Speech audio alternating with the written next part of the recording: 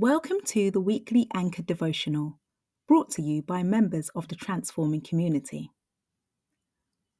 Our topic for today is Time Well Spent, and our key scripture is taken from the book of Matthew, chapter 11, verses 28 and 29, the NLT version, and it reads, "Come to me, all you who are weary and burdened, and I will give you rest. Take my yoke upon you. Let me teach you, because I am humble and gentle at heart, and you will find rest." In today's modern world, there are so many distractions. The constant beep of alerts and messages on the smartphone, pressures and demands to meet deadlines, bills to pay. The 24 hours in each day just doesn't seem to be enough to fill our ever-busy schedules. Once each hour slips away, we can't return to it, so we must use it well. And while it's important to have activities to keep us occupied, we must not forget the importance of rest. Rest is essential for our physical bodies, our minds, and also for our spiritual health too. When Jesus lived on this earth, he had one of the most busy and hectic schedules. He was always in demand, from feeding the multitudes to healing the sick. He would often be traveling for miles without the luxury of a smartphone app to find the quickest route to get from A to B.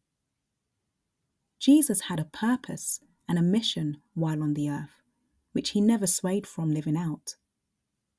Yet, Jesus, the Saviour of the world, always found moments to rest away from the crowds and spent quality time with his Father in prayer. That was his life source.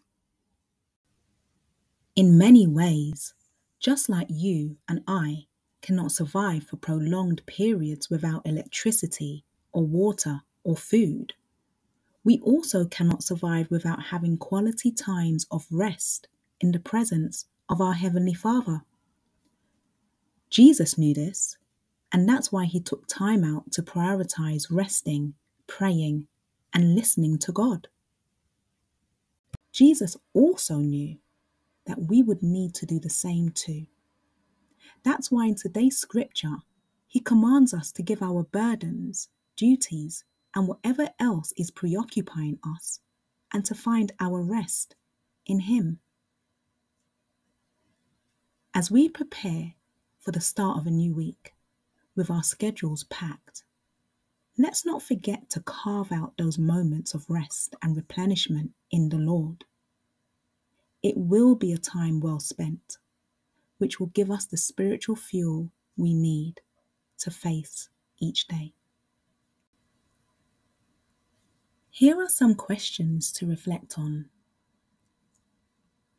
What does resting in the Lord look like for you?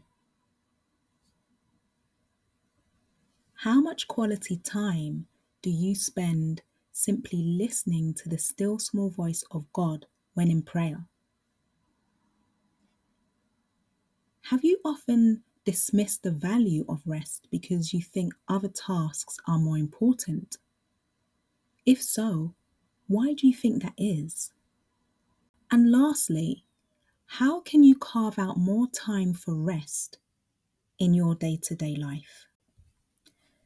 We invite you to join us at the next live devotional session on Monday at 6:30 a.m. UK time.